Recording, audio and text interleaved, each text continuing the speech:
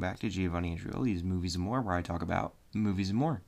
Alright everyone, welcome back to the show. Today I'm here to talk about a movie that I've been excited to review for years, and I am so ready to finally talk about it, and that is Die Hard. This is my favorite Christmas movie, just putting it out there from the start. I'm just kidding. It is not my favorite Christmas movie, but that doesn't mean it's not a Christmas movie, because I firmly believe that this is a Christmas movie. And listen, all joking aside, I really don't care that much. I know it's kind of an ongoing, jokey debate on the internet, and I think it's funny. And I think that really the only reason I've defended this position so firmly over the years is when people who don't feel like it's a Christmas movie hear you say that it is, it's just like the amount that annoys them, you know? It just makes me want to double down and be like, you know what? No, it is a Christmas movie. And I mean, I normally wouldn't want to die on that hill, but it's just so funny to keep the debate raging. I mean, from my perspective, it's just the grown-up version of Home Alone. And if that's a Christmas movie, then this is totally a Christmas movie. He is trapped in one location. He's defending it from bad guys that are coming. And it ends with a family reuniting. And that's the whole crux of the movie, is him trying to save his family and get back to his family. Come on. I mean, the similarities are totally there. And if Home Alone's a classic Christmas movie, I don't see any reason why Die Hard can't be a classic Christmas movie. They're both set at Christmas. They both have a ton of Christmas iconography. Die Hard is set at a Christmas party. The snow rains down during the end. I mean, it's not actually snow. It's bearer bonds that look like snow. But, I mean, the effect is still there. Listen. I think I just settled it right there. I'm pretty sure that just ended the debate. This is totally a Christmas movie. Anyway, if you didn't know, this movie is about an NYPD police officer named John McClane who tries to save his wife and several others taken hostage by German terrorists during a Christmas party at the Nakatomi Plaza in Los Angeles. And I think that there are three main things that make this movie endlessly rewatchable, that make me want to come back to it every single year, and that make it never not entertaining.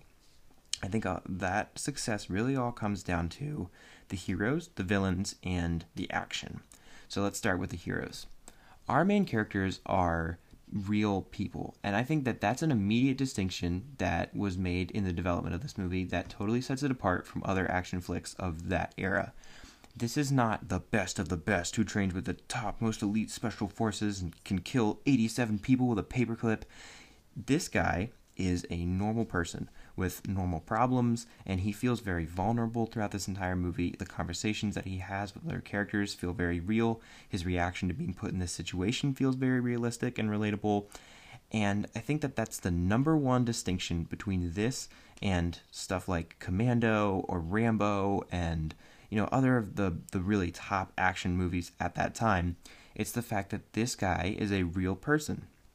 And I think that choosing Bruce Willis for this was the perfect choice. It doesn't seem obvious, or it didn't at the time. It does now because that's sort of all he does, but at that time, this guy was not an action star. But what the writing of this and the casting of this did was change what an action star could be. He didn't have to be a roided out Rambo anymore. He didn't have to be an unstoppable superhuman. You never feel like Arnold Schwarzenegger is gonna die in Commando. I'm sorry, you just don't. And I mean, I get it. That's not the approach that they were taking, but that doesn't mean that this isn't just as valid. And it, I think, in many ways, is much more interesting. You see a guy who is at a party he doesn't want to be at, who's caught in an impossible situation that he's never dealt with before. There's never any doubt that Rambo or any character Schwarzenegger plays is the right man for the job. There is doubt that John McClane is, and he doesn't feel like he is, and I think that's much more realistic, and that relatability factor automatically sets this apart and makes it just really easy to invest yourself in and to just keep rewatching and coming back to, because it feels more true to life, despite the fact that it's, totally ridiculous. And I think another way that totally is true is of the romance. This is not two characters who are meeting for the first time during this crazy situation and falling in love over the course of it. This is a couple who is at a point of distress. They're not in a good place, and they've been together for a long time, and they obviously still have feelings for each other. They still care for each other, but they just can't make it work.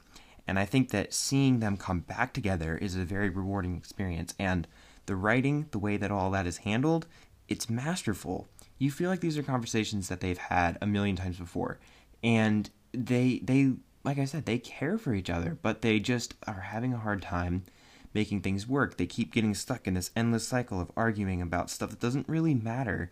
And what really matters is John finally coming to terms with his real feelings about this whole situation and the wedge that's driven between them, and him finally admitting that he was wrong and saying that he's sorry and finally allowing them to reconcile and come back together. And seeing him reach that realization over the course of this movie and then finally reunite at the end. I mean, it's perfect. It's great to see. And I like that they took a different approach, that it's not the standard that you would normally expect in a movie like this. And I think that is also greatly assisted by the performances of Bruce Willis and what's her name? Bonnie Bedelia? I think that's how you say it. Yeah, I don't really know her from anything else, but she's great in this, and they're great together. Another great player in this film is Sergeant Al Powell. He is just a treasure, and he's so funny, and his charisma and his interactions with John McClane, it's great. It's super entertaining, and he's another guy that feels like a real person. He doesn't feel like an overblown cartoon. He feels like someone that you could meet and interact with, and I think like those three and a lot of the stuff that we get with them is some of the best stuff in the movie. Now, another really great aspect is, of course, the villains. Now, in that synopsis, it says that they're German terrorists.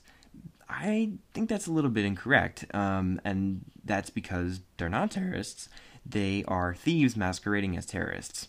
And I think that extra layer that they added to that, just it adds another level of intricacy to their plan, and it makes them just an extra level of a threat. And I think that was one of the coolest things that they decided to do in the writing of this movie. And the way that their plot unfolds and everything, and the way that their plan is designed to go, what they're actually trying to do here, and how they're using that choice as sort of a way to increase the tension and also include some moments of comedy. Like there's certain things that Hans Gruber says where it's like, where did that come from? And you can tell he's really just like pulling from stuff that he's heard in the news and in magazines and stuff like that. He doesn't actually believe any of this bullshit he's peddling, but the fact that he has to keep that character up leads to some really entertaining moments. And let's just say Alan Rickman is just amazing in this. He is the best Die Hard villain, and Hans Gruber is a great character. There's a lot of moments where he's really menacing, and then there's also moments where he's a little bit more funny, and the amount of times that he switches back and forth between those two things, and extremely quickly, I mean, Alan Rickman is just a master. He's a great actor, and he is really great in this. He's threatening when he needs to be. He is even like relatable and like normal when he needs to be. In that scene where he pretends to be a hostage, like the amount of different aspects of this character that he's called on to play in this, it's awesome. He knocks it out of the park every single time. Now let's get to what we really came here to this movie for. I mean, great characters, great villains, that's all fine and good, but, you know, you see the poster, you see the trailer, you see the title, what you're really here for is some badass action. And this movie has it in spades. And I think another thing that's great about the fact that we have an everyman main character in John McClane is that he always feels vulnerable, and like all the action sequences and the progression of events in this movie just serves to ratchet up the tension and just keep stacking the deck against John McClane. We feel like he's in an impossible situation, and it seems like he has no way out a lot of times. And I love that simple fact about this movie because it makes the entire movie like endlessly rewatchable. It just, the fact that you're always on the edge of your seat, and that there's always like some sequence where it's like, oh shit, or like, oh my god, and you like kind of, you have to turn away, like when he's pulling the glass out of his feet in that one part, and like the fact that there's the party line that everyone can hear and he can't say anything that the villains aren't going to hear and know how to react to ahead of time. The fact that all the authority figures on the outside are total dickbags and they don't even know what they're doing. and the fact that like he has totally different motivations than they do, and they don't really care if civilians get killed, and they're just like on a totally different wavelength. Even that stacks the deck against him more, and it's really fun to watch him come up against all these situations and figure out a way that he's going to get out of there and survive. And he's like kind of a clever action hero. He's not just brute strength, and he's got a lot of great one-liners and a lot of moments of total badassery, and it's awesome. The action in this movie is extremely well shot and choreographed. Despite it being confined to one building, we get a lot of different types of action sequences, and we kind of change up the location from time to time. Sometimes we're outside on the rooftop, and we're swinging from buildings. Sometimes we're in glass rooms that have a totally different look than when we're in like all these back rooms and like steam-filled landscapes with just pipes everywhere, and it's awesome. It's awesome. It's so fun to watch. So yeah, this whole movie is, I would say, awesome and so fun to watch, and I really love it. I watch it every year without fail, and it's always just really, really fun from top to bottom. So if you have somehow not seen this movie, what are you doing? Get on that, and if you have, watch it again, because it's the best Christmas movie, right?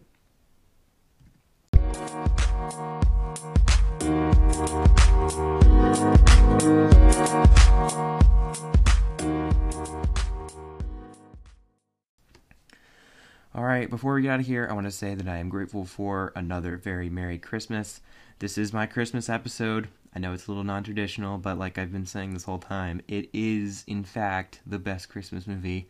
And I just wanted to take a second and appreciate that it's been another great Christmas, and I have a mixed relationship with this time of the year. It can be very fun, but it can also be incredibly stressful, and I just am a person who does not get into the Christmas season as much as a lot of other people do. I'm more of a Thanksgiving and Halloween guy, but I can still see why so many people love it, and I have an appreciation for it. But like I said, it's mixed, because sometimes it makes you want to rip your hair out. So, it's sometimes it can be hard to really appreciate the holiday, but it was very nice this year. I really enjoyed myself, and I just hope you all did too and had a very Merry Christmas. So yeah, even if it's not Christmas, if you celebrate something else, I hope that was happy too. It's just, yeah, it is a joyous season if you can be in a situation that's not like totally stressful, and if you can kind of just unwind. And I've been on a trip to the middle of nowhere for I think the last week, so that definitely helped kind of get me into a more cheery spirit. But yeah, it's a great time of tradition and family and appreciation. So I hope everything went well for you, and I hope you had a very Merry Christmas. So yeah. Alright, you know the drill. Rate, review, subscribe, review a podcast, 5 stars, super helpful. After that, you can go ahead and tell a friend about the show if you think they would enjoy it. Word of mouth is one of the best ways to spread the word about the podcast, so thank you if you've done all that, and thank you in advance if you're going to. But in the meantime, thank you as always for listening. That's the most important thing you do for me. And yeah, until next time, have a very Merry Christmas.